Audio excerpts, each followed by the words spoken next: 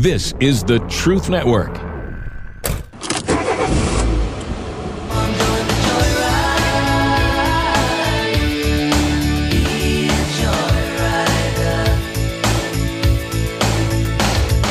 Welcome, fellow adventurers, to the Masculine Journey Joyride Podcast. This is a brand new show from the guys you know. I'm talking, of course, about the Band of Brothers.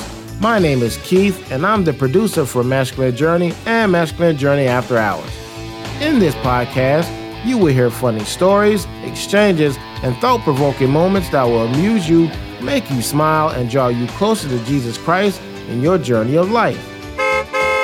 A new week means a new Joyride episode. The guys were talking about distractions. Whoa! Speaking of distractions, I need to keep my eyes on the road. That parked car came out of nowhere. When was Jesus distracted? Was he ever?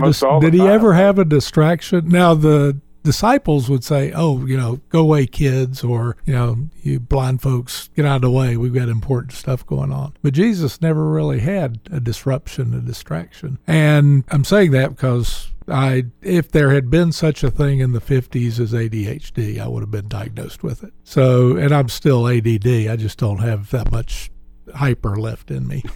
But I've also got narcolepsy. So for me to focus on anything is a wonderful challenge. And I know you're talking about in prayer, you get distracted. Well, I pretty much stay distracted, but it always can wander back to that place. And I think sometimes, Harold, I'm not picking on you, but yeah, I am. We can be so focused on what we're trying to get done that we miss what we really are supposed to be doing. So I just wanted to mess up the whole concept there. And then there's the question of, what did Harold do for headphones back in the 1400s?